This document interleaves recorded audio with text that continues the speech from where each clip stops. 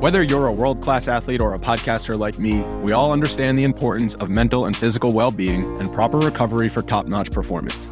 That's why I'm excited that Unified Healing is sponsoring podcasts on the Blue Wire Network. Unified Healing is a new and super innovative global network of wellness centers powered by Energy Enhancement System, or EE System. If you haven't heard of the EE System yet, then you'll want to listen up. This technology promotes wellness, deep relaxation, purification, and rejuvenation. Wherever you are across the globe, access to a center is easy and affordable. Interested in experiencing the EE System technology for yourself? Go to unifiedhealing.com/bluewire to learn more and find a center near you.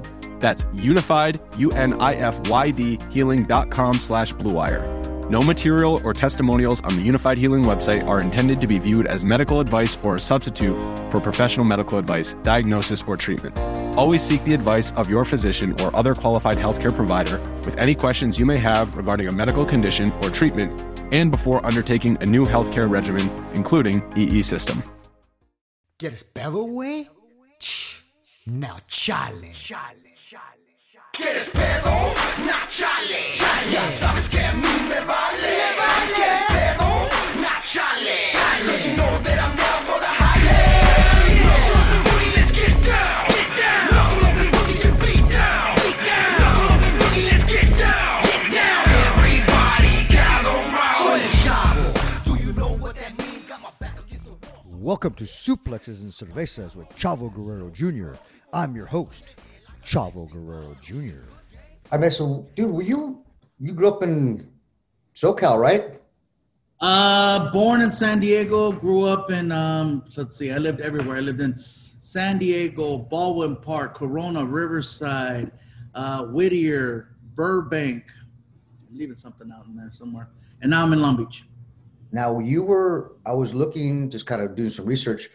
Did you live in Santa Ana for a little bit too? I got family in Santa Ana, and I spent a lot of time there off of Euclid. So, I mean, you know, even if I didn't sleep there, I spent a lot of time there. So yeah, exactly. It's like I grew up in Southern California too, but you know, my family was in El Paso, so of course it's like I grew up in El Paso too. But I grew up in Fountain Valley, bro. So I grew up on New Hope and like Highel. Okay. And yeah, see, I spent so much time in El Paso. People think I'm from El Paso. So really? Park Mall, or you know, the east all the razas on the east side and all the people with a little bit of money are on the west side. West side. Yeah, we got to get some Chico's Tacos, bro. Oh, bro. You know, my new favorite place in El Paso is a place called Cristosomos. Like a breakfast Mexican spot. It's the only place I've ever seen that has a drive-through for semi-trucks. Like literally, you can pull into the drive-through, and then when you're inside the restaurant, you can see that they walk up a flight of stairs to hand the food to the driver. It's pretty cool. That's cool, man. I got to check that out. We used to go to like the Good Luck Cafe and, you know, of course, Whataburger. You know, late night we'd be at Village Inn. Village Inn in El Paso is the only place you can find menudo. Because I tried looking for menudo at the Village Inn in Colorado, and they're like, what is that? And I'm like, oh, I'm in Kansas anymore. Yeah. Monado? It broke up. What is it?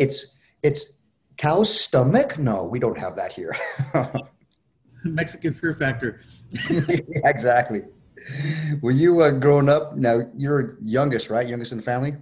I'm the last of six. Up until I re-met my dad a few years ago, and he told me I had two sisters. So I guess there's two sisters that are under me that are living in Mexico that I've never met. Yeah, typical Mexican family, bro. My mom had five other kids with someone else, and then met my dad, and then I showed up, and then my dad was a mariachi, so he went on the road. I mean, now that I'm older and I realize, okay, I've been through the road, and I have a different respect and understanding for my dad versus when I was a kid. I didn't get it, but now I'm like, you know what? I think my mom was the crazy one. Oh yeah, bro. Like same thing, but like now was a wrestler for so long. Now I understood my dad being on the road and stuff. No wonder he was insane all the time. It would have been so easy for us to be like, yeah. By the way, son, this is your brother. Because knowing my dad, oh, dude. And it's funny because every time I go to Mexico, you know, because everybody's related there, right? So everybody's like, "Oh, this is your cousin here." I'm like, "My cousin? She's 40. I've never met her before. What the hell?" Oh, the scariest one is when you meet someone and you're like, "Hey, what's up?" And then they're like, "It's the prima," and you're like, "Oh shit, yeah, bad. Where's your church at? Where's your church at? I gotta go get this off." First cousin, or how far removed are we? Yeah, I've done that before. But you, were you funny as a kid growing up? Was that your thing? No, I was actually very serious, very quiet. I didn't come out of my shell until I was, I don't know what. I did a school talent show when I was 10, maybe 11 years old. And no one knew that I could do that. No one knew that I had the ability to go and do voices and characters and just be silly. And that's what I did at the age of 10. I was doing impressions, not knowing I was actually doing stand-up, because the goal was, let me just do some characters. And then I did the talent show again the following year, but it's not like I was a class clown or the loud one or the one that needed attention. I mean, I've always needed attention, but I was only able to get it when I got on stage. So, you know, I turned it on when I get up there. When I'm off stage, anybody that hangs out with me will tell you, I'm pretty quiet, pretty reserved. I will get loud if the opportunity presents itself, but I'm not trying to be that guy who's always on, because that's tiring. Yeah, that's true though, because I've been around you different times, and you're just kind of normal dude. You're not like, you know, making me laugh and shit. I'm like, this motherfucker's not even funny, man.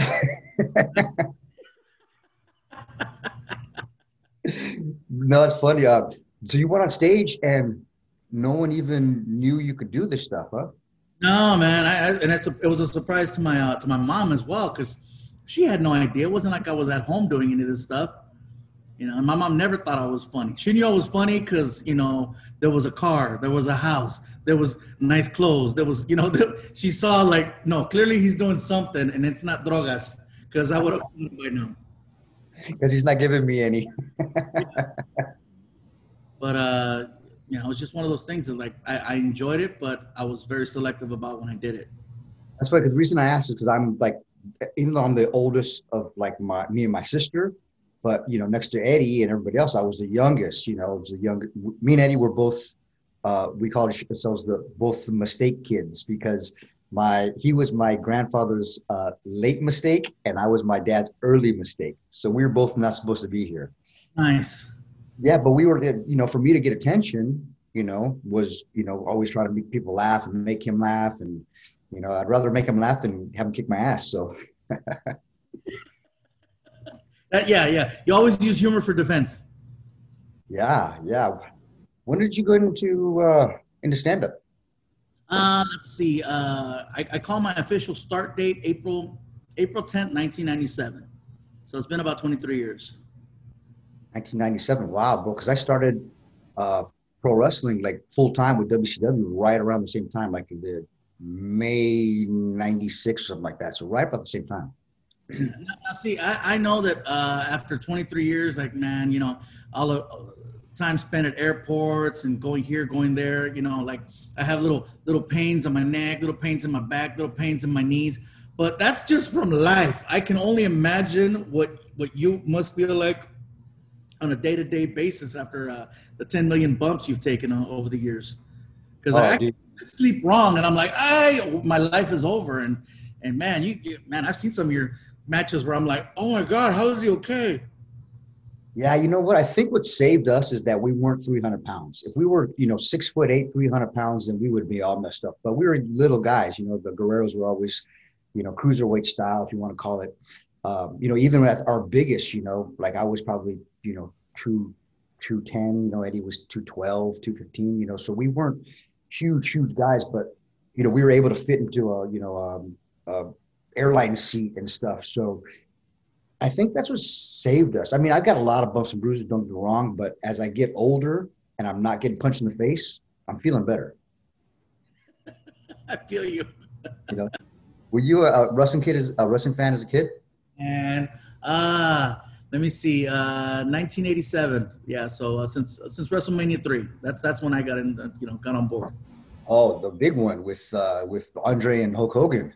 I think that hooked most people back then, was that particular Mania, because I had to go back and watch 1 and 2, and then of course Starcade, and it wasn't until I started really going hard, and then you realize, oh shoot, there's a whole nother, there's something that's not WWF at the time that's happening over here. What is that? It's on this different channel, and then that's when you start. And then if you stayed up late enough, then you can catch like those AWA matches at 1 or 2 o'clock in the morning. You're like, wait a minute, this guy was just on this channel, now he's on this channel, and so it's like, you go down that rabbit hole, and that's before the internet. So yeah, I was a huge fan since way back when. I always wanted to, believe it or not. Really? All it took was me getting thrown on the ground one time really hard for me to realize I cannot handle pain, and I'm better off telling these jokes. That's funny. Though you get so used to it, it's like one of those things that, people ask, does it hurt? It'd be like the first time if I was playing pro football and Ray Lewis hit me, I'd have been like, oh my God, I'm going to die. But if you're doing it all the time, you're like, okay, whatever, you get used to it. That's funny, man. I've always heard this term ring rust. I guess if you're, and then you try to get back in it, you're like, whoa, oh shoot. Okay. That didn't used to hurt.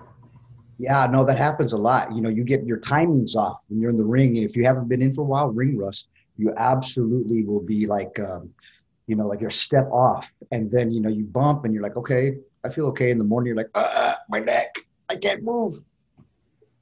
I always wondered how someone like Taker would do it. Cause it's like, dude, it's been a year, cause like these last few years, it's just been like, and then come in and go full steam. It's like, Yeah, he's a phenom, bro. He's like a different breed. He was he's 6'11", and or 6'10", whatever he is, but to do it for as long as he did, and he's been the man for so long, and that he'll leave for a year and come back for a year. And I don't care how much training you do, it's not the same being in the ring and getting thrown up by Brock Lesnar and stuff. Yeah, it's crazy, bro. He's definitely, I saw him one time. He had like really, really bad flu before coronavirus and shit. So he had the bad flu, like super sick. And he went out there, and it was a big match for like a Raw or SmackDown or something. And he wrestled, and I couldn't believe he was wrestling. He had an IV before and everything. And when he got done, he was walking after his entry, his exit and stuff, and Taker stuff. He walked through the curtain and collapsed. Yeah, I saw that. I was like, oh man, that's why he's the man, I've always thought that, and I know I feel it too. When the lights on, it kind of does something to the pain. It does something to whatever's going on, and it's not till you go backstage and you're like, oh. Oh yeah, bro. That's the same thing. That red light comes on, you turn it up, you become somebody else. Right? Yeah. I've lost my voice and gone out, and for some reason it shows up when I get out there. That's just like, and then to still go out there and find a way to make it happen.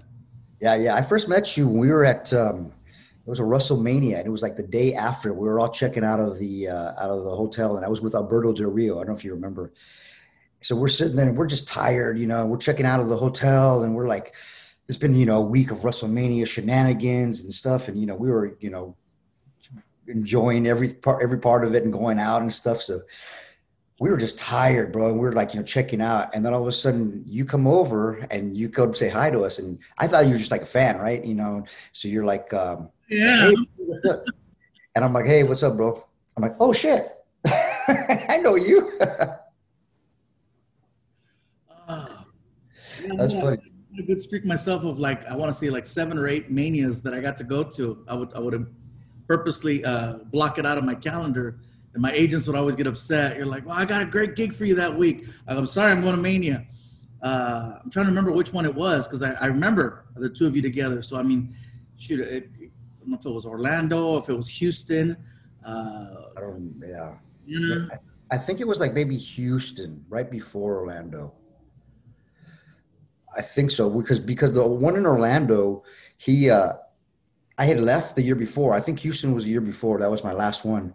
And so that he was getting married like right before WrestleMania in Orlando. So he invites me down. He's like, I'm in his wedding and stuff. So I go, okay, so I fly in, and I wasn't paying attention to wrestling right at the time, nothing.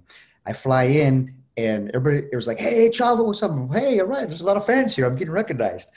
And they're like, are you here for WrestleMania? I'm like, is it this weekend? They're like, yeah, it's here. I'm like, what?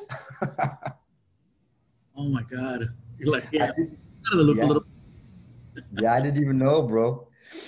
When you started, let me start again. When you started your comedic career, I was reading that you got evicted, you lost your car, whole You know, shebang, huh? Let me see.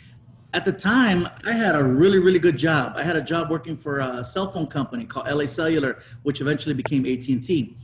And I was selling cell phones back when it was, man, you were making money. Because you'd make money off the sale of the phone, then commissions and stuff like that, depending on what plan you put people on. So I was clearing. You got to figure, 1997, I was clearing $5K a month, and Wow. now that's still a lot of money. But back then, and for a 20-year-old, are you kidding me? I was rich. My mom was like, "Mijo, you made it. Te tienes PPO." I was like, "Well, you got insurance. You got the good one." I'm like, and when you're that young, you don't care about insurance. You don't care about a good medical plan because you feel indestructible. It's not until, you get in your late 30s, 40s, 50s that you're like, yeah, let me make sure that my plan is up to date, because you never know. But yeah, back then I was working the day job, and then at night I would go and do my shows, and then I was basically burning the candle at both ends. And so when I'd get to work in the morning, I was exhausted, and I was just, I was done. All I was thinking about was going out that night to go perform and go do a show. And even if I wasn't making any money, I just wanted to go do it because I loved it so much. And eventually I just said, you know what? I'm going to take a chance. And I thought I had saved up enough money. I'm good till the end of the year. And so I quit the day job. And my mom and everybody was furious. And I went through that money so fast. I was really, I didn't know what I was doing as far as like setting aside money, and you need this much for rent, you need this much for utilities. I was really bad. I was just like, more like looking at it like Scrooge McDuck back in the day. Like, let me just look at this pile of money. Yeah, I think it's enough. And I ran out of cash, and nobody wanted to help because they said, you need to go back to work. And I'm like, I'm not going back to work. I'm gonna do this comedy thing. Next thing you know, here comes the slip on the door. My roommate's like, bro, go back and get your job. And so he convinced me to get a job for the sake of paying the rent. But I didn't want to go back to my full-time job. So I got a part-time job as a day laborer. I was digging ditches. I had met this contractor at the place where I was working at, and he wanted me to be a contractor, one of his contractors, because I was bilingual. And I said, hey, man, can you give me a temporary job? And he's like, well, I can put you through school. And I'm like, no. Just something to make some quick cash. And he's like, all I have is digging ditches. I don't think you want to do that. Next thing you know, man, I'm out there getting blisters, digging ditches with these compas, with my paisas out there. And they'd give me shit. They're like, ¿hablas inglés? I go, sí hablo inglés. ¿Por qué chingados andas aquí? I'm just trying to make some cash. Estás pendejo, cabrón. Ordénanos una pizza, tú que hablas inglés. I'm like, okay, I'll order you a pizza since I speak English. And I did that for a little while, and it was just one of those things where I got enough cash, paid my rent, but then I quit that one too. And got evicted. My repo guy was looking for the car. I wound up sleeping on my brother's balcony. Then my sister took me in, and I rode her couch for 2 years until I started making enough money to pay the rent. But yeah, I had my time where I had to hide the car, or let a friend borrow the car, let me borrow their car, and I did that game for a minute. That's fun. You made it. This is it. I made it. I can sleep on my sister's couch. The goal was to quit the day job. 5K a week, especially for that young. Oh, that's huge. A month. Yeah, not a week. I mean, a month. 5K a week. 5K a month. So I was making about 2K a month bartending, and I thought I was rich. I was like, oh man, I got it, man. I'm all right. I got this money, and because what I had rent, I had a little car payment, small car payment, and I had Taco Bell money and beer money. That's it. That's all I needed. Yeah, you simplify life, and I'm like, that's what I was like. Okay, I only need this much money, and I'm good. But who knew? Yeah. So then when I started with WCW, I got I signed for like $85,000. I was like, oh my God, I am freaking rich. But then I didn't take in consideration that we had to pay our own road expenses, you know, my taxes, all that stuff. So 85 turned into like 35 real fast, you know. But when I started, they back paid me like, you know, for my first match, they back paid me like, you know, 2 months or whatever it was. So I got an $8,000 check, and I didn't even have a bank account at the time because I had left California to El Paso and left El Paso because they wanted me to move to Atlanta. So I just went and cashed it. So I had $8,000 in cash in a sock in my drawer. And bro, I was like 8,000, like same thing. I was like, oh, let me go out tonight. Let me grab this much stack and just walk out. That 8,000 was gone. I mean, and I didn't spend it on anything. I spent it on going out and beer and food. That's all I spent it on. I didn't buy anything. I didn't put anything away, nothing. Hey, well, at least you spend it on experiences. That's what everyone says. You know, it's more gratifying when you spend it on an experience, even if you don't remember it, because clearly it was a good time. Oh yeah, it was good times for sure, man. And I'm a huge Family Guy fan. You voiced like a few characters on that, right? I did an episode where I played 3 Mexicans. They got me for 3. For 3. One pay, 3 Mexicans? They got me like that too. I know. A 3 for 1, a 3 for 1 deal. It was like a family, right? You played? It was an episode of Family Guy where Peter Griffin discovered that he was Mexican, and he went back to Mexico to find his true roots. And yeah, it was one of those. I got to work with Seth and Mila. It was and Adam West, who was in the episode. So I got to see firsthand, like being in the booth with everybody. And Seth is he's incredible, man. He's so. You're in the booth at the same time with those guys. Yeah, and normally that's not the case. Normally, right. voiceovers, it's always you solo and then a director on the other side of the glass. But Seth is very hands-on. He's right there doing the baby, doing Peter, doing everybody right next to me. And I'm just like, oh my God. I'm like, oh yeah, I'm here to work. But I'm geeking out the whole time. I think I would have been laughing at Seth and doing all his stuff, Adam Wesser, and then I would have been looking at Mila the whole time, like, right? And that was back when she was on the 70s show. Oh wow, yeah, that's crazy, dude. Because I'm a huge, you know, Family Guy fan, and American Dad, and like that's my jam right there. So when I read that, I was like, oh yeah, I remember that episode. Like, but there's so many episodes, you know, I bunch them together, you know. But God, so that's awesome. That's a mark out moment for me, bro. Oh yeah, no, that's one right there. Doing that one, and then anything with Disney was always a big deal, or just any type of animation. You know, getting to work with some of these companies, it's been really cool. So next to stand up, I love doing voiceover work. Yeah, you got a huge resume on that voiceover work, and then everything. Like I was looking at your IMDb, and I'm like, oh gosh, you've done everything. Want to hear about the new one? Yes. I'm going to be in the next Space Jam coming out next year with LeBron. Wow, no way. Get out of here. I can't say which character it is, but I'm pretty sure I figured it out right away. Dude, that's awesome. Good for you, man. That's awesome. LeBron, who's LeBron? Just kidding. That's awesome, bro. Gosh, dang, that's massive. Good for you, man. I tell you what, I'm always one of those guys that I love it when my homies make it. You know how you get those people that are kind of like, you know, they see you doing stuff and they're kind of like jealous.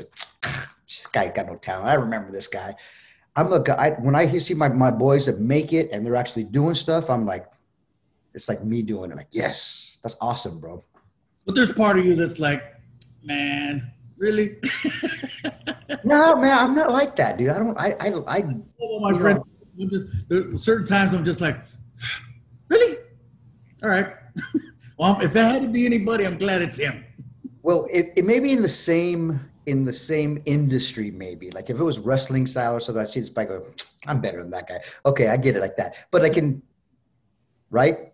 You're in your world, you know, versus having friends that are like a writer, or having a friend that you know, he's an athlete or something like that. Then yeah, definitely all day.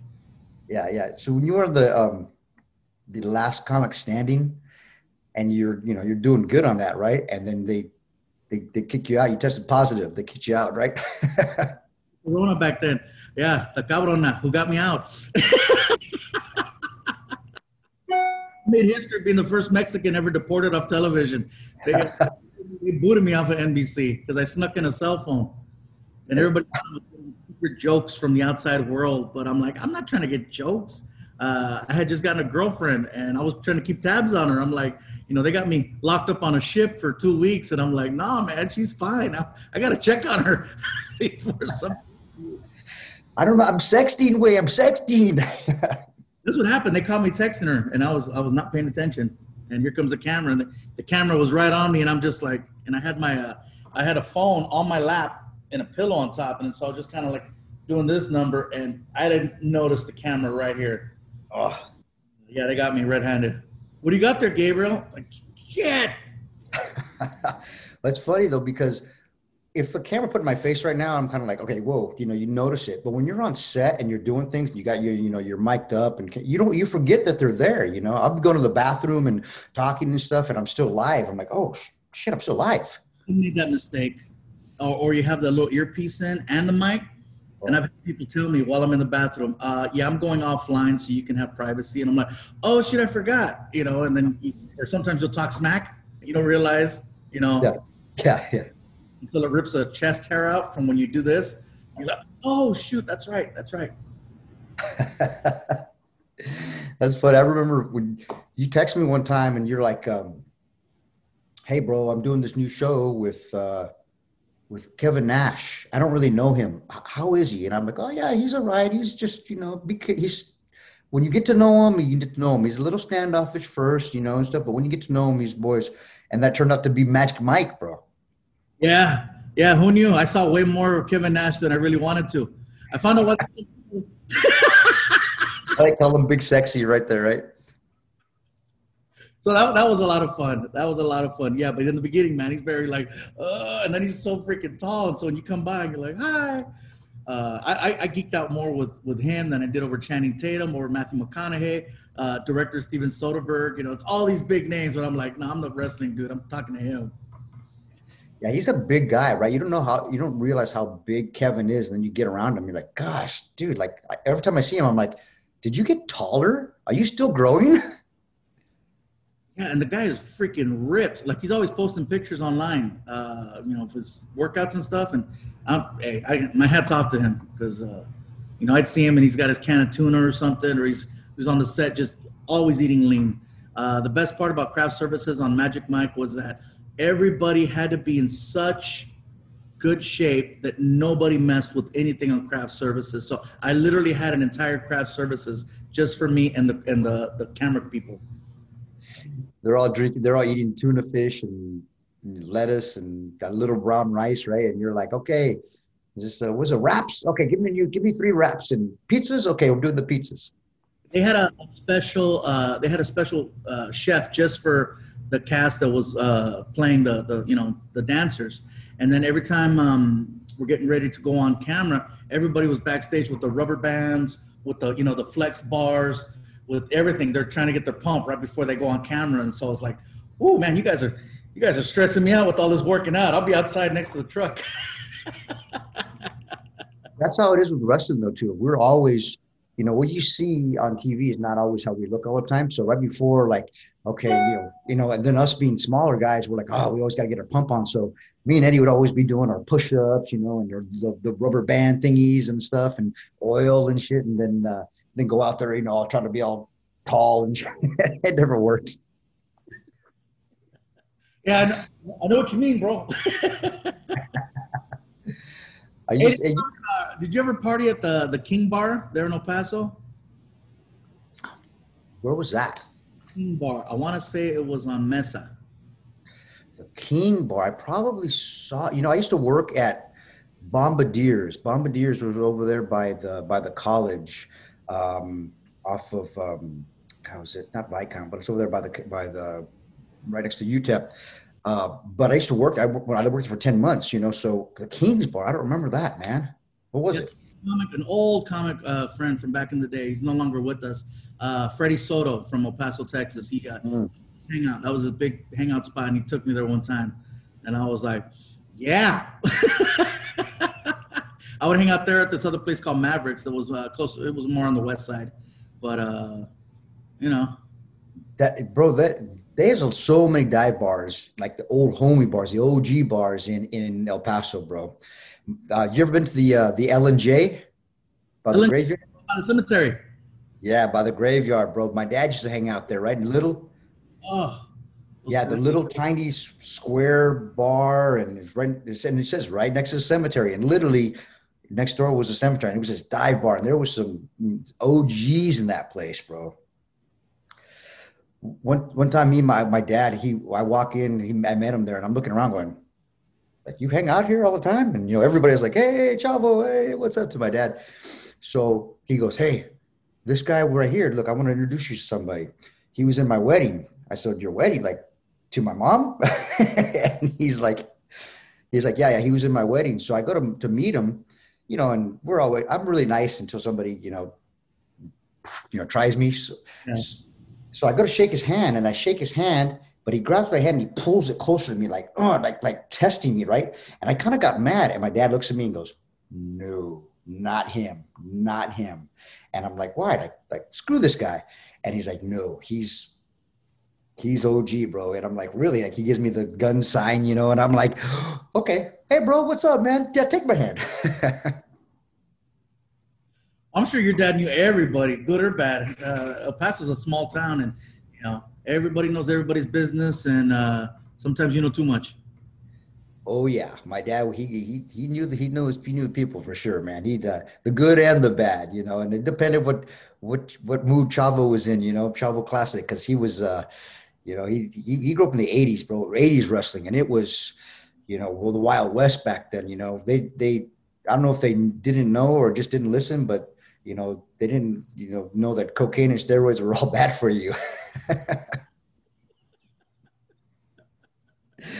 So some of his OG friends, man, especially in El Paso, bro, and I was like, this are your friends? I go, man, you should be like telling me not to hang out with like gang members and stuff, but you're the one hanging out with them. Like, Mico, I'm hanging out with them to keep them away from you. Yeah, right. Totally. You still doing DDP yoga? Man, I did DDP yoga for a little over a year, and I'm gonna tell you something.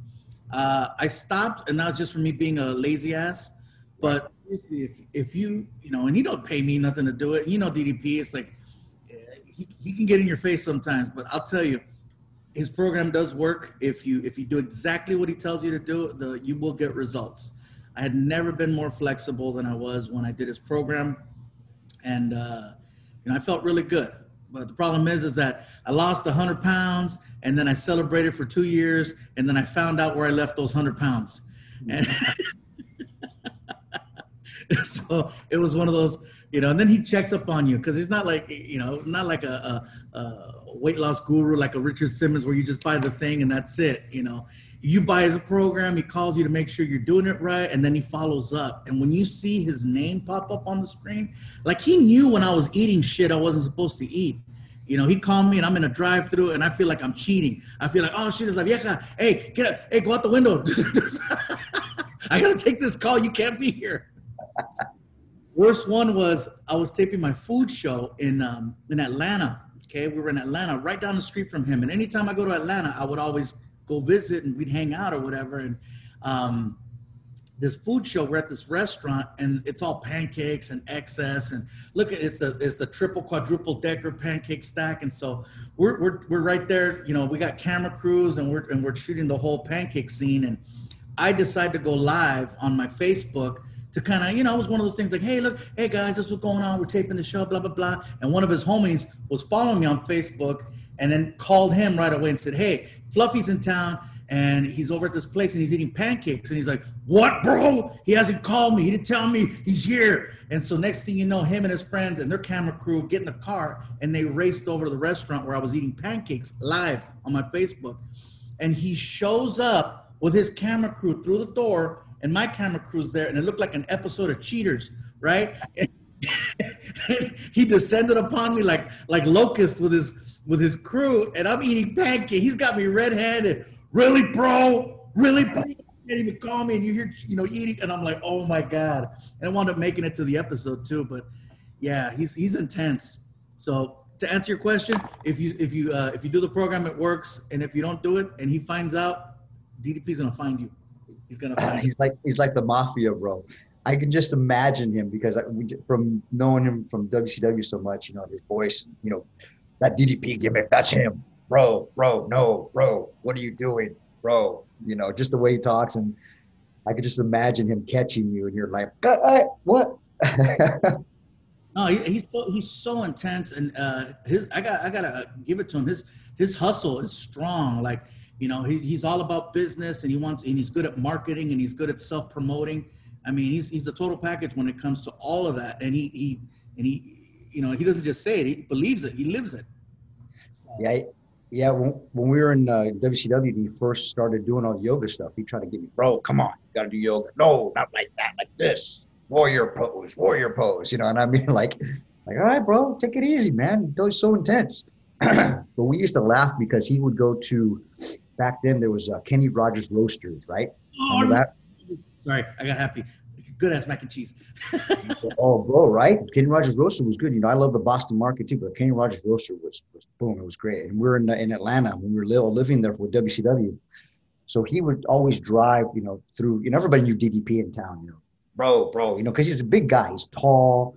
He's got a big personality, and so everybody in Atlanta knew him. So he goes to Kenny Rogers Roasters. And I guess it was a new person working at the front. And he's like, yeah, this is DDP. They're like, yeah, okay. He's like, yeah, he's at the drive-thru. I want two full chickens, deboned. And they're like, sir, we don't debone the chickens here for you, bro. Yeah, you do. And the person's like, hold on a second. So next thing you know, he comes through the drive-through. He's like, I better be deboned. So you got this person in the back going, motherfucker, deboning these chickens, fucking.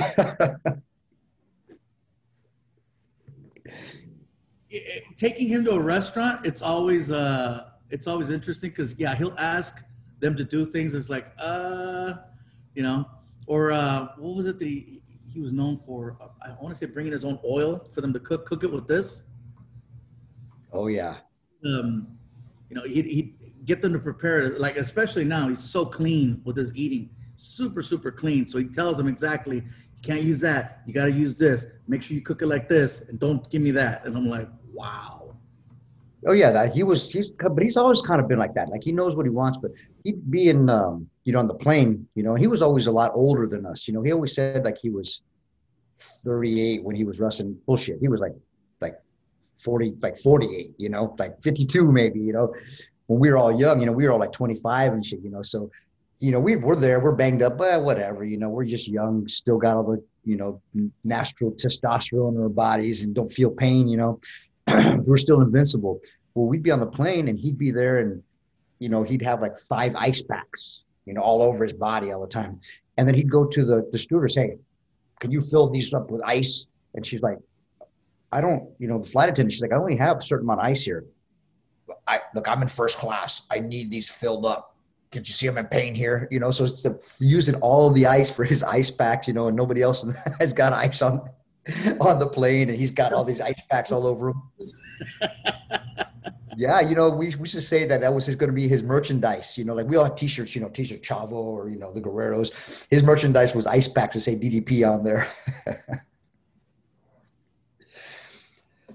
Talk to me about your, okay, when I first really started knowing about you, I didn't know that you had a VW bus fetish. And now, dude, I see your, Instagrams and all the different, shows you're on, and you're talking about these buses, man. How many do you have? A lot, probably, because there's some that are here and there's some that are being restored. Yeah. So it's, between the buses and the bugs, it's right around 30. Wow. Just storing those is a pain in the ass. You got to have your own warehouse just to store all that. And somebody to take care of them, Take you outside for 2 seconds so you can see. Oh my God. Okay. I'm going to mark out right now. I'm telling you, this is one of my dream cars too, is, I grew up, we had a VW Bug growing up as a kid, but a bus, man. You know. They're everywhere. Look at it's just carros, autos. Oh, there's 21 window right there, bro. Yeah, so there's, yeah. Oh my God. So Okay, yeah, the whole building. I'm officially jealous right now. Huge. Where are you at? In Long Beach? Yeah, LBC. Dude, I got to come by and check those out, bro, because I'm a huge mark about those. Huge fan. All right, here we go. How'd you get involved with I mean, would you just always a fan, obviously, and just got some money now and you're making more than $5,000 a month and say, you know what, I'm going to start buying these. My first car was a Volkswagen bus, and it was just one of those things where, many years had gone by since I had driven one. And I hooked up with Jay Leno, and we were hanging out, and he's telling me about, he's got an incredible car collection. He's got like massive cars and like 1,000 motorcycles. And so I'm at his compound, and we're just, hanging out, and we're shooting his show. And he's telling me about it, and I'm like, And I met his car guys, the ones that go out and get him whatever he's looking for. And they're like, hey, if you're ever in the market for a particular kind of classic car, whatever, let me know. And at the time, I wanted to get something nice for my girlfriend for her not for her birthday, but for Christmas. And so I says, hey, well, my girlfriend's first car was a Trans Am, particular year, 79. I says, hey, you guys think you can find one? And man, they found that car so fast and in such great shape. And they're friends with Burt Reynolds. They were friends with Burt Reynolds, so they had him autograph the visor. So I mean, it was so cool. Trans Am, like the Smoking the Bandit style. Yeah. Oh yeah, I love that car, bro. And so they're like, well, if you ever want to, anything else, just give us a call. And I'm like, well, shoot, why should my girlfriend be the only one with her first car? So I said, let me try to get my first car back. And well, not the actual car itself, but the kind of car. And so I said, hey, if you guys run into a Volkswagen, and I gave them the specifics, and like in 2 days they had the car. And I'm like, sold. And they're like, if you ever want another one, I said, well, if you happen to run into one. And then they call me back, we got this one. And I'm like, oh my God. And then I said, okay, well, if you run into something else, let me know. And they're like, we got this one. And I literally built this collection in about 3 years. Wow. And now I got a guy who's the king of restoration. His name is Henry Marchana, and he does all Volkswagens. That's his thing. And so you tell him what body style, you tell him what color, and you tell him when you'd like it, and you cross your fingers, and then you see what happens. But he's incredible, and so everything is custom made to order. Yeah, it takes a long time to restore a car. I had I'm a huge Impala guy, so I have a '63 Impala SS convertible. That was the first car that me and Eddie ever came out on WWE with, the very first one. And John Cena had bought it, and then when Eddie passed away, Cena he gave me the keys. I'm like, are you kidding me? So I had a completely frame off restoration, engine built, 700R racing tranny in it. But it takes a while to restore a car. It's not like they do it in 2 months. It's like we're looking a year plus. What the problem is that people watch those shows like the Pimp My Rides, and they see that, the car shows up and it's a mess, and then they go to lunch and they come back and it's all pimped out. Look what we did. And that's not really the way it is. It's, it takes a long time. They can make TV magic and look, it's all pimped out, but you try to drive it out and that's not the case. It takes, I got a friend who, it took 5 years to get his Impala to where he has it now, where it started off as just rust, and now it's like, wow. Yeah, it takes a long time, man, for sure. And then people, you got to get the right restorer, because they'll sit on them, and then sometimes they have 30 cars that they're working on. So yours is over there getting dust, and they'll do something to it, but then they're working on somebody else, and it takes a while. It really, really does. Mine took about 3.5 years, but I had it in El Paso at first, and they just kind of sat on it for a long time. So finally, I picked it up and took it to Bowtie Connections up here in LA, John Kennedy, and in a year he had it done in a year. I had to stay on his ass, but he had it done in a year, man. It came out great. Guys, you got to stay on their ass, because they'll take on more clients. Oh yeah, clients, and man, they stretch the truth. Yeah, give me 2 weeks, I got it. And then a month later, they're like, look, I'm waiting for a part. I'm just waiting for a part. Well, what happened? I was discontinued. They've got 20 different lines for you. Bro, I have what is the same thing. So literally, I was, on him, he was probably getting the DDP moment, when he'd be, eating lunch and he'd see my call, like, oh, Chavo again, gosh, okay. So he literally told me one time, come on down. I was on him. He goes, oh, come on down, it'll be ready. I went down from Orange County to Los Angeles. I went there and it wasn't even ready. I'm like, dude, you just told me to come down here like it's ready to go and it's not ready to go. We're probably 2 months out still. And he's like, well, you were on me all the time. I'm like, well, don't lie to me. Just tell me. I want to drive down here. I was expecting to drive off in this thing. That's the restoration game right there. Yeah, for sure. The hustle. They got the hustle going on too, They'll start it and they'll start out. They'll come out swinging. So like, I had one guy who did my upholstery, and within the first couple of days, he's already got the fabrics. He's like, and this is going to happen here. And he's showing me, and I'm like, wow, this guy's moving quick. And in the end, someone had to finish his work. So, yeah, that happens. It happened in high school. So I had my first car was a Porsche 924, the little poor man's Porsche, right?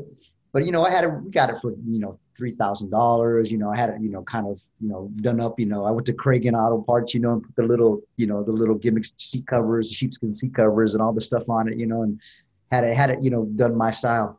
Well, my other buddy, his dad worked on Porsches, so he had a huge Porsche garage full of just parts.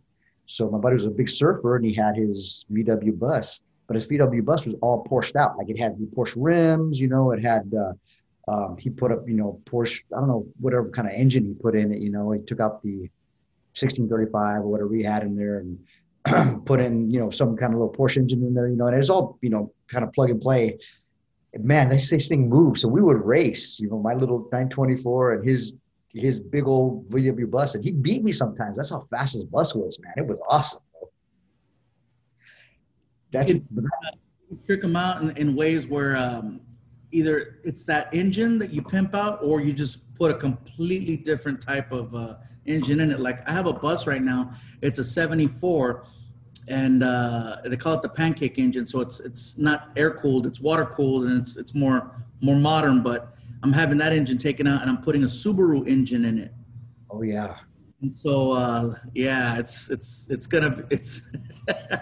They do those with the Vanagons. Like my brother-in-law used to have a shop back in the day, but he would get like there's a big, the VW Vanagons, there's a big market for those, or there was for a long time. He would get those and put in like a Subaru engine in there and sell them off, and they would sell for a ton, man. So I'm waiting for my Subaru engine to come back again. I thought it was going to be like, oh, let's just put it in and I'll drive it out of there. The guy's like, yeah, no, it's going to take about 3 months. And I'm like, all right. And what's your favorite year of your? Man, mine is a 68 because that was the year of my first Volkswagen bus. 1968, bay window. It's a completely different style because most of these buses, they got that widow's peak, split window. The 20. There's 11, 13, 15, 21, 23, and then there's the following year, which is the 68, and that's the one that's just a big windshield, and it looks very different. But that's my favorite year. It's most fun to drive. Well, I remember in high school, those things were, you'd pick them up for $700, for nothing. And now, bro, you get them restored, they're $100,000 cars. Yeah, the year cutoff is 1967. So if it's 1967 and below, that's you're talking collector car. 68, like the one that I got. I mean, it looks nice and everything, but the value is dramatic. Oh, really? 7, one of the pimped out ones I got, you could probably get about $150,000 for it, $150,000 for it, and then the 68, maybe 30. Wow, that's crazy. The same immaculate condition where it's the same paint and everything. And that's crazy. My one of the first cars that I made out with a girl in was a VW bus. My buddy Mark Hawks, growing up, a good friend of mine back in the day, he had the bus that was just the front 2 windows and the driver windows, but nothing on the the sides, just total metal, whatever. So he had kind of primered it and stuff, and I remember going out, me and him and his girlfriend and her girlfriend, and then we're all kind of hanging out, and that was it, man. Make out session in the back of that bus, man. Good times, bro. But those, I tell you, man, I used to think that they were big. I look at them now; they're small. Like I'll see them on the road, and I'll come next to them. I'm like, gosh, like I'm in my truck, I'm almost higher than that. Yeah, they're small. They're very, very they're cozy. All these things, they're cozy. And, Yeah, totally. Man, I'm a big dude, so it's like I had to modify it a little bit with the steering wheel. Otherwise, I got that sucker like right up here trying to drive. Look like a cartoon. They're cozy.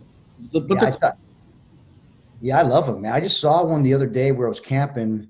I RV. I glamp. I don't camp. I do the glamping thing, and there was one the other day, and I think it was a lot of custom because it had, the top, and it was a video bus, like an old school bus. I don't know what the year it was, but man, the top, it popped up camper style, like to the side, not from the front to the back, but to the side.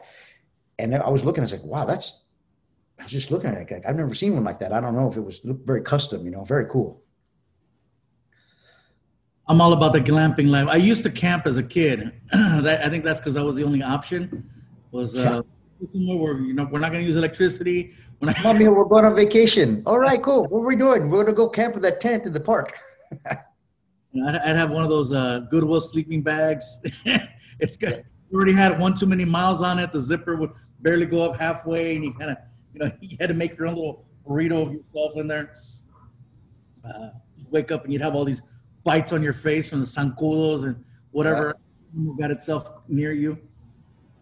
Man. So I grew up camping a little bit. My wife did a lot more, but she wanted to do some camping stuff, and I'm like, I can't come off the road for 10 days and go sleep in a tent. I need a bed. I need my bed. I need something. So we settled and we bought a nice little RV, and we still got it to this day. And man, that's, I'll go out by the fire and hang out and drink beers, play horseshoes, and then everybody's going to bed. I'm like, all right, I'm going inside. I'm going to take a hot shower and put on a DVD and make a cappuccino and sit on my Sealy mattress, Yeah, I'm done with dealing with rocks and and bags on the floor. Yeah. She's going to cook some cookies inside, she's going to make some cookies for me right now, so yeah, I can't do that stuff anymore. What do you do outside of being Gabriel Iglesias? What are your hobbies? Well, you know what? For the longest time, I didn't really do a whole lot. I'd come home, from the road, and I was averaging 46 weeks out of the year. And so I'd come home, I go out on the weekends, do my thing Thursday through Sunday, and then come home 3 days. And then basically, that 2 of those days are travel days. So you actually only really have one day where you can just be like, well, let me see what I'm going to do. And I just chose to spend it chilling at the house. I really never took vacations. This is the most time I've ever had to myself to just do something outside of stand-up. So, I've never gotten this much sleep, which is pretty cool. I've like, wow, like, look at that. Yeah. Heck yeah, man. So I just spending a lot of time with my dogs. I started selling Funko figures. I saw that. Los monitos. So yeah. I read that when you they didn't want to invest in you, right? And you kind of did it yourself and sold a shitload of them, and they're like, oh, I guess we were wrong. Yeah, it's one of those things where I saw that it was the popular toy to have, and I'm like, you know what? I already sell merch. I got a really good merch thing going when I go on the road. I got, how it is. You get T-shirts, hats, stickers, keychains, bobbleheads. There's the standard stuff. And I says, hey, that should be part of my merch line. And so we called them up, and they're like, Gabriel, who? And I'm trying to explain. I go, look, and they're like, well, we never heard of you. And I'm like, I understand that, but look, I have a really strong following. Look at my social media. Look at my numbers on the road, and can we do something? And they're like, comics were just, you're not really a thing. And so I'm like, really? So they said no. And then we tried back again like 3 years later, and we were very persistent. And we're like, look, you're missing the boat on this one. Trust me. And they basically said, look, okay, we know who you are now, but we still don't think it's something that we want to carry. However, if you want to spend money, we'll produce the product for you, and then you can sell it. but we're not going to take on the cost. And so I'm like, okay, cool. And they're like, all right, out the gate, you got to order, blah, blah, blah, which was basically a semi worth of those monos. And I was like, all right, I'm in. And they're like, what? Oh, yeah, let's do it. And it took me a little less than a year, but we sold out. And then I ordered another semi truck full. And now it's different. Now it's like, well, you want to do something else? Let's play. And so because of the fact that I was the first comic to do it, I got the number 1 on the box, which that forgot, because it was like, all right, cool. We broke it. And now other comics started jumping on board, and they see that, okay, comics can be part of this. But those huge, bro. Those, I didn't realize the collectors for those Funko Pops. I have mine that I have this people in UK that produce mine, and dude, they go like crazy. Any autograph session I go, if I have some there, they go for big dollars, man. People spend that money. If you sign it, bro, they're like, I was amazed. I was like, wow, I didn't really know, but that's huge market. It's so, you can't even put words to it, man. It's like, we were at Comic-Con, and they had this exclusive figure that you could only get there. It was basically like a Star Wars Red Sith character, right? And I got a hold of one, and I think it cost $15 when I bought it. And right now it's worth $1,500. Wow. Yeah. And I'm like, are you serious? Like, you can download an app, a Funko app. Yeah. You scan the back of the box, and it tells you the street value of what the mono's worth, which is insane. Wow. Collectors are just, it's through the roof. It's a whole different world of collectors. Yeah, it's crazy. I have one that they were giving us in Glow, and it's Alison Brie, and she's doing Zoya, So I have one of that. It's signed, and like, that just sits on my desk, but I bet you that thing's worth some money, man. I bet. Yeah, anytime they're autographed, that's a whole nother level right there. But why don't you have your own car show? You know what? I probably could. I thought about doing something with the Peterson Museum. Yeah. Or the LA Auto Show. It's just one of those things where having the time to do it. But now I have the time to do it, but nobody's doing anything. So it's not like, it's like, hey, but the whole planet got shut down. So yeah, okay. So everybody that we've contacted about wanting to do something with the cars is like, yeah, let's talk about next year. Let's revisit this later. But I got something coming up in the works, possibly with Hot Wheels. So nice. I'm not gonna burn it right now, but I'll just say that we're talking. And there's no harm that we're talking. Bro, I mean, just car shows are huge. People that are crossover. Like, I love any building show, but any like cool cars like that. But a Fluffy's Garage, that's a no-brainer, bro. That's a hit. People are listening. Fluffy's Garage, we're all over that. Jay Leno, don't get mad. Don't get mad because it's Jay Leno's Garage. So just Jay Leno Garage. Well, Jay Leno's on a different level. He's on a different level. Like, I remember seeing MTV Cribs one time, and they were showing some rappers and stuff, and then all of a sudden they showed Wayne Newton's house in Vegas, and he was like, okay, this is the one of the first Rolls Royces ever produced. They only made X amount. There's only 4 left, and blah, blah. And I was like, total different level. Like, he had a napkin that was signed from Elvis, Elvis was just like writing stuff down on a hotel napkin, in his room and stuff. And I was like, okay, this guy's at this different, complete level. This is my crystal staircase. And I was like, holy shit, he's in Vegas, and he's he's in Vegas, bro, and he's got penguins. He's got penguins in a pool in Vegas outside. And you got rappers that oh yeah, well, this is my grill, and this is my blah blah blah, my Lamborghini, and we're like, that ain't nothing compared to this dude, man. And then how was that? He's like, yeah. You look, and then like Jay Leno's just on a completely different level. I mean, his stuff is just outrageous, Hey man, so the very last thing on Suplexes and Cervezas that we do is always like a rapid fire question things. Oh shoot, I'm down.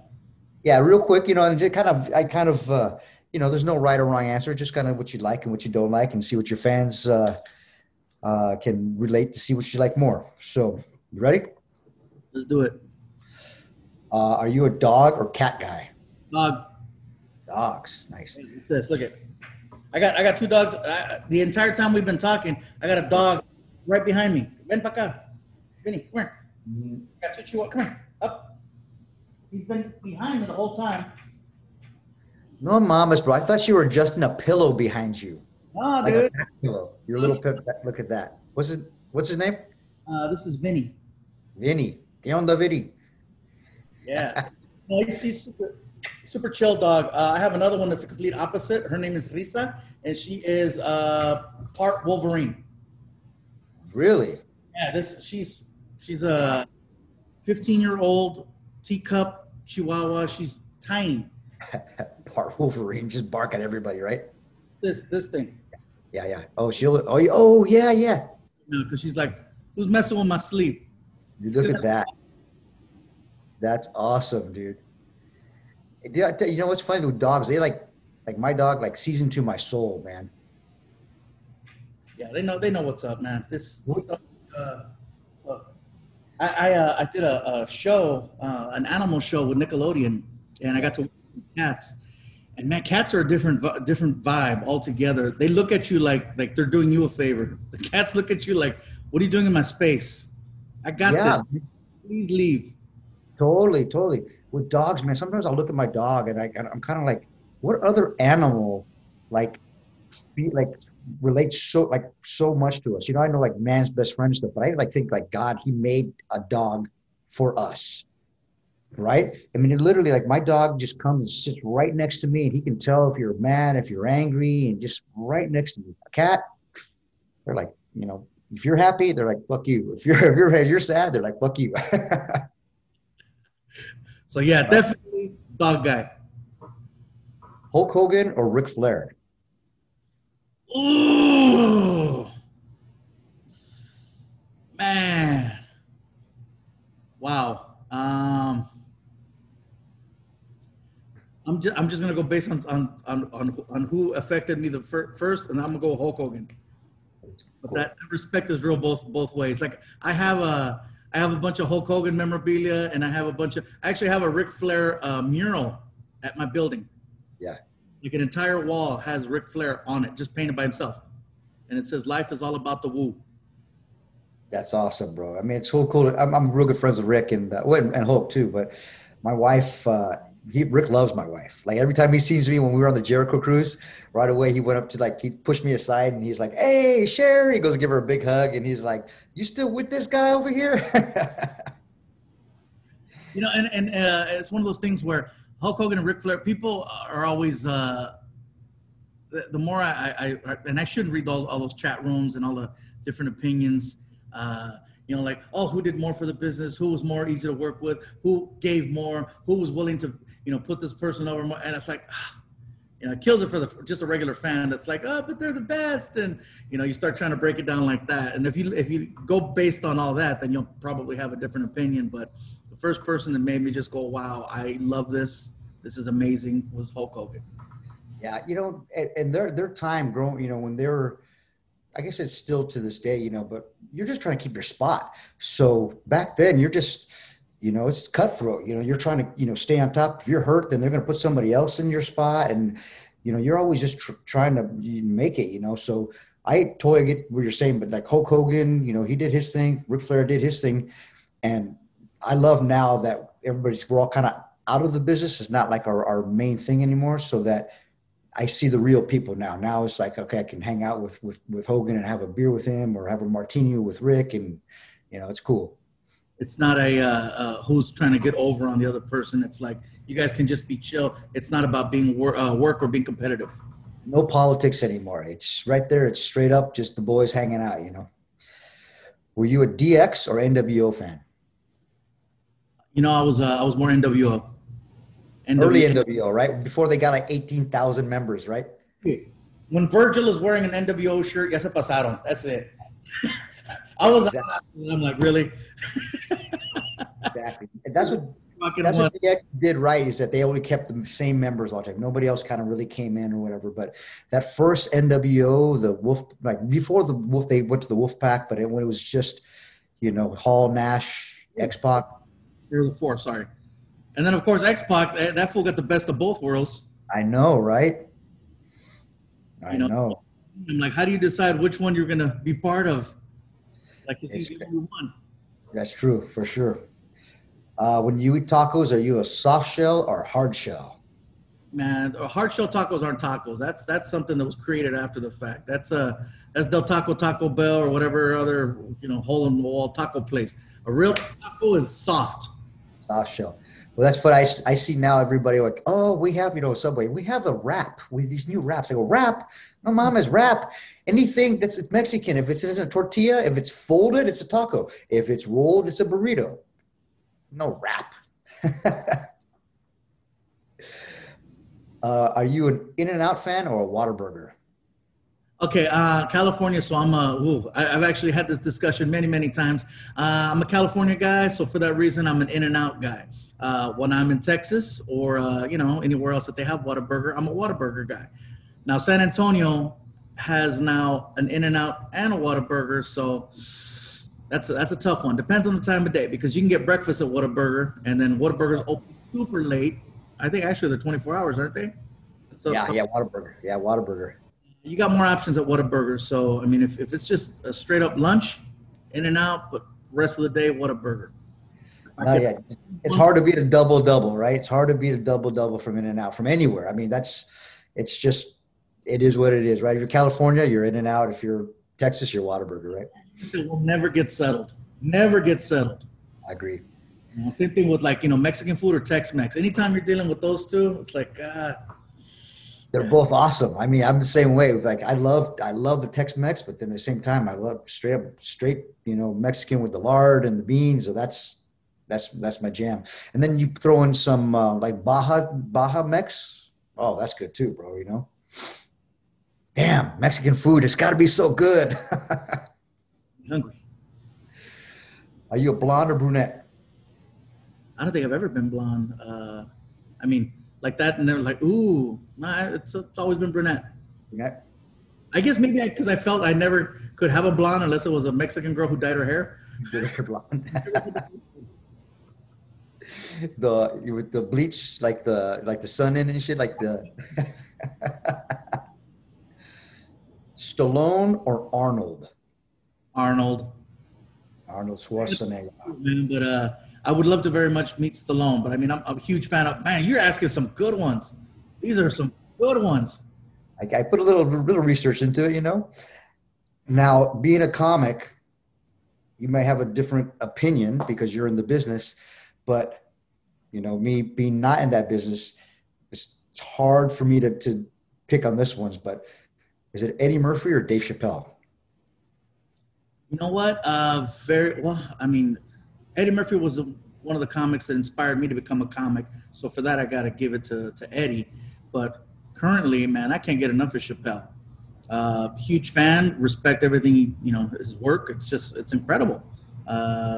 He's the modern day Pryor, basically. Yeah, and depending on whoever I'm interviewing and their either, age and stuff, I'll ask either Richard Pryor, Eddie Murphy, or, Eddie Murphy, Dave Chappelle. But Chappelle is he's so smart, like his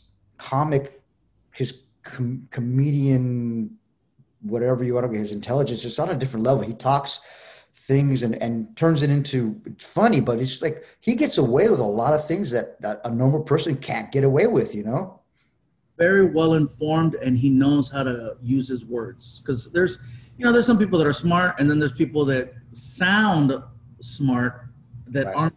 They just throw big words out there to try to, I have an extensive vernacular. Like, just because you said it doesn't make you smarter, but you said it, like, ooh, he said vernacular.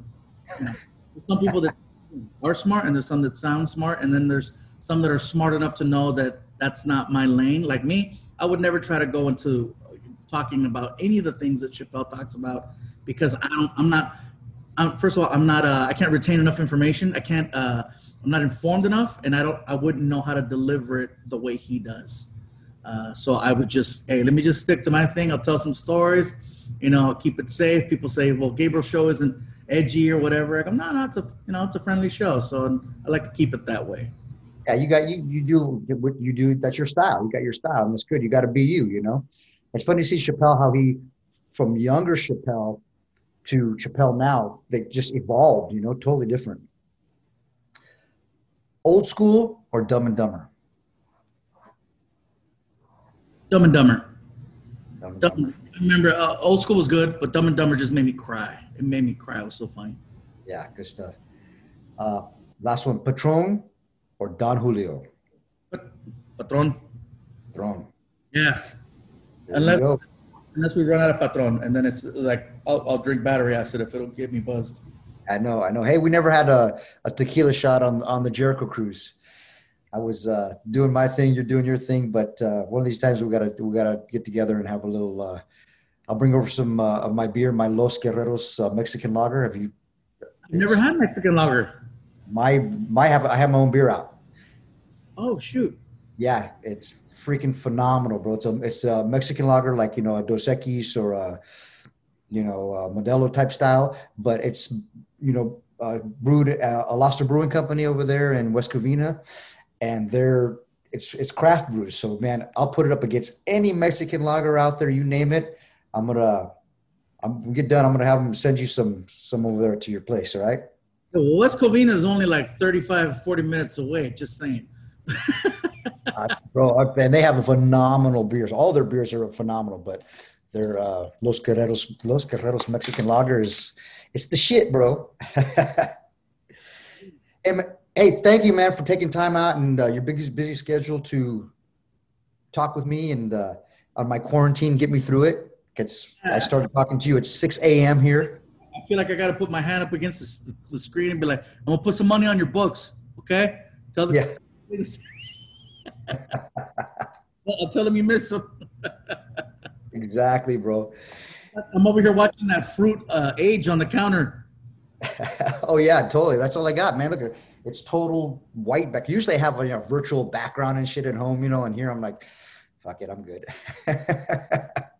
If you get a chance to eat at this restaurant called Spice Temple, they're in Australia. They got a couple of those. Spice Temple. Spice Temple, and you want the chicken wings. Oh shit! Okay. Spicy chicken wings. It's my favorite restaurant in Australia. Really? How many times have you been down here? You've been down here a lot? Many times. Yeah. Pie Face late at night. If you want to get your fix, they got those the pies, and they'll put the mashed peas and just. Oh yeah. It's the meat pies or whatever they're called, right? So Pie Face. Okay, I'll try that for sure. Brother, thank you again, man, for taking time out of your schedule. And we'll be looking for you. Where can anybody find you? What are you doing right now? Where can they see you on your social media and stuff? You can find me at Jack in the Box. That's my routine right now. I gotta go hit a Jack in the Box drive-through. I'm not performing right now, so I'm waiting for the quarantine to be over, and then I'll start hitting the road again. But I'm semi-retired until we can go back to performing in clubs and theaters and arenas. So right now, just, if you want to follow me, go to Fluffy Guy. It covers everything. Check out his Funko Pops. Check out all of his specials all over cable and streaming networks. And brother, I appreciate you again. And viva la raza. ¿Quieres pedo? Nachale. Ya sabes que a mí me vale. ¿Quieres pedo? Nachale. Look, you know that I'm down for the highlight. Boogie, let's get down. Knuckle up and boogie, get beat down. Knuckle up and boogie, let's get down. Everybody gather round. Soy el chavo. Do you know what that means? Got my back against the wall, so I go the extreme. Watch out, homie. Slow your roll before I bounce on your head like a 64. See, good game keeps all game. That's why I'm calling out busters and calling out names. Take a shot of Guerrero tequila. Then I start wrecking shop like Pancho Villa. Stay pa' atrás. Like Roberto Duran, you'll be staying on mine. Round the outside, see you round the outside. If I don't catch you here, then I'll see you outside. Then I'll Snoop Dogg you and drop you like you're hot. And break your ass off like a crooked ass cop. See, this is the part where your face beats the ground. Step up, jump up, and get beat down. Knuckle up and boogie, let's get down. Knuckle up and boogie, get beat down. Knuckle up and boogie, let's get down. Everybody gather round. ¿Quieres pedo? Nachale. Ya sabes que a mí me vale. ¿Quieres pedo? Nachale. Look, you know that I'm down for the highlight. From the bottom to the top and top to the bottom. If you want connections, Mexicans got bring the heat like mad or an to the rhythm of a beat. I wear my bandana like a king wears a crown. Step up, jump up, and get beat down. Respect the name, bottom line. We'll crack your frame and embed it in your brain. Got nothing to lose, so I go for broke.